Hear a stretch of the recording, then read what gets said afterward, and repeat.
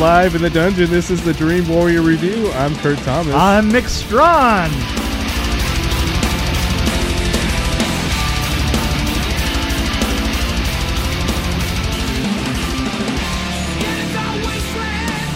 I was going to talk about Vengeance.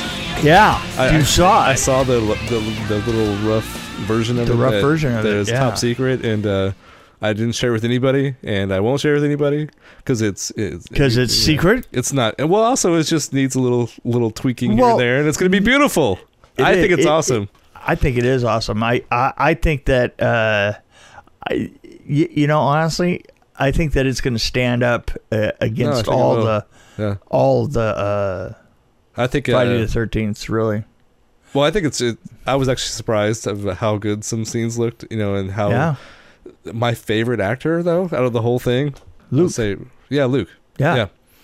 Luke. Totally. Surprised me, and you know what? I have to tell you this. Yeah. This is something that I've noticed over my career is that if there's an actor that when you see him from scene to scene, or him or her from scene to scene, and all you see is bits of them, and you don't kind of understand them, which I had this problem with Luke, is I didn't know what he was doing, right? Yeah.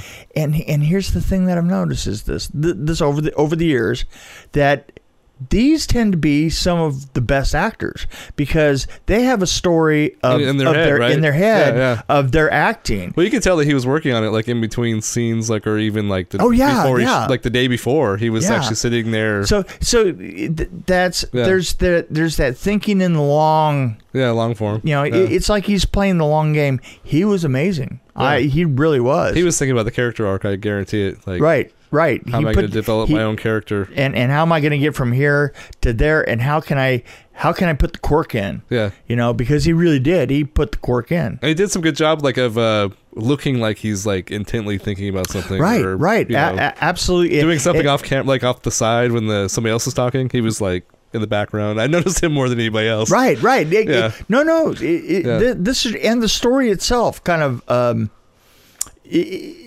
It's funny because I didn't get it immediately. I didn't get it either when I was watching it or when I was reading the script. Yeah, I didn't either. How pivotal his story was to all this, and I got to hand that one to Jeremy Brown and Mike Mead because they kind of snuck. I know that when they did the first film.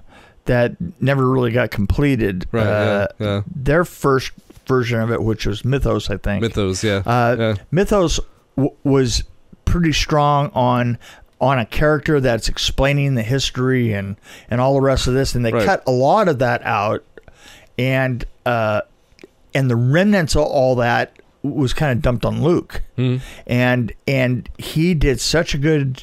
And his character name was Robert. Robert. I was going to say Robert, but that didn't feel right to me. Well, Luke was the actor. Totally. Luke I wanted to give props out to the actor. Yeah, and I have to say, but everybody. Oh, everybody did good. Really good everybody job. Did a really good job. I got to tell you something, man. There were parts where didn't it feel like a little bit of a Nancy Drew kind of story? Yeah, well, there was with the book element, and everything, and the flashlights, and I don't know. But anyway, no, that's not what it was at all. But I have to put something weird. You're so I have to put a little bullshit out there for somebody to get pissed off at me. There you go. Why not? There you go. That's what I do. Yeah, because you're an asshole. I think more than one person told me that while we were working on this. Oh, that you were an asshole? Yeah. I'm like, okay, well. It's always been kind of a point of pride with you. Come on. I'm like, well, yeah. But tell me something I don't know. This is not a secret. You know that, right? Oh, and then I just find it really fascinating to watch this version. I mean, you kind of talked me into it because I was like, well, I don't really want to watch it until it's done. And then I was like, well, maybe I do. But I see like where we were, the location we were at, how there's a lot of background noise and how there's a lot of work involved with like taking out like, frequencies and like taking out sounds. But believe me, the sound is going to be a challenge. I mean, all the way around. Well, I'm thinking, how would I take out that noise in the background? I was thinking about how I would do it. Like, different frequencies and like maybe pull those out, but that might change the sound of the dialogue.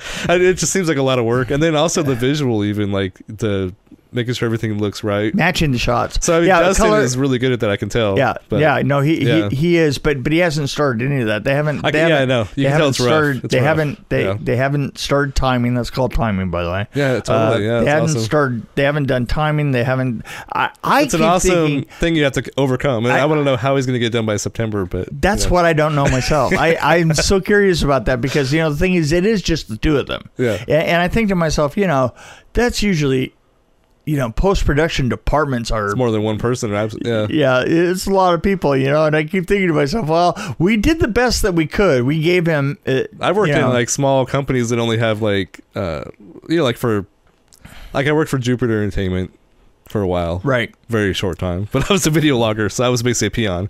I just looked through clips and said, oh, there's a medium shot of something on the beach, and then, that's basically what I did. So that you can tag everything, right? Yeah. But they were, like, video editors working on shows, and, like, they were, like... Sometimes there were 2 or 3 people working on just... It was a small staff, but still there was 2 or 3 people working on one show. Right. One guy was doing sound effects for it, and then he passed it on to the next guy who was doing music, and then, more than one thing was happening. Oh, speaking of music, I was definitely excited to Henry Manfredini is involved with this. Oh, man. I mean, you have to think, you have to hand this to Jeremy, because Jeremy's the people person. Jeremy is the guy that goes out and finds... Oh no, he's really good with actors. Just talking to them. I have to say this. The thing is how prepared were his actors? I've never seen any, because I know has an eye for talent. He kind of reminds me of like he does have an amazing Rob Reiner kind of. Right. He's got that eye. Yeah. He does, because some of the people that he brought to it, just they all were incredibly. I was going to say professional, but it hooked in my head because having worked with professionals, right? They were prepared. They were prepared. Absolutely prepared. Professionals are actually not all that prepared. But can I say, although I liked Luke's performance, I think the best overall performance was definitely Jason. Oh, Jason. Yeah, no, he did. Because I love his hillbilly guy. Just the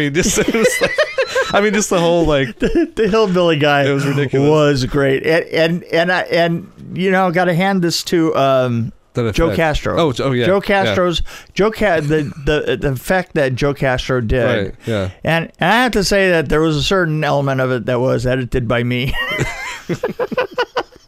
Right. But it was amazing. Yeah.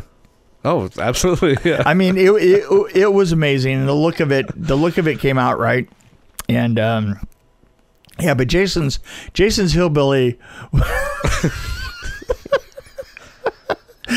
Walking through the park with Ray Hopper, and I have to tell you something. There's something about the chemistry between Jason Brooks and Ray Hopper that's just a crack up, man. I mean, those two together on the screen are they're well, there was some chemistry between him and CJ for sure. I mean, yeah.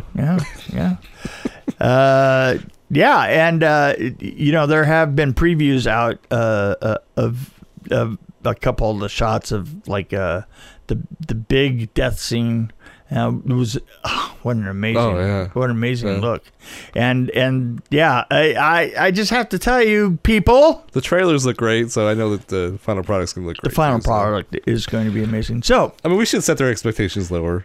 It's gonna be all right. I mean, just whatever, just good enough, for what would you call it? Adequate light and magic.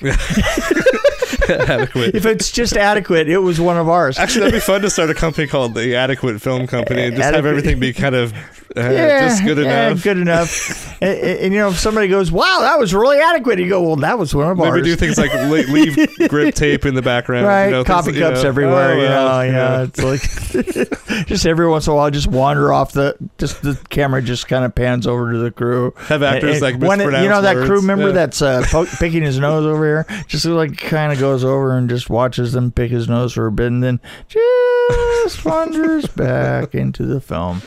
So there you go. Well, there's an idea. So we've pitched an idea. So if somebody wants to make that and then hire me or whatever. I'm up for it. So you know what I'm thinking this is? What? This is a standalone piece. I think so. Yeah. There you go. Our episode 211 or whatever it is? This is us wondering about vengeance. It'll come out on Friday wait, is there a 13th? No, there isn't a Friday 13th this month.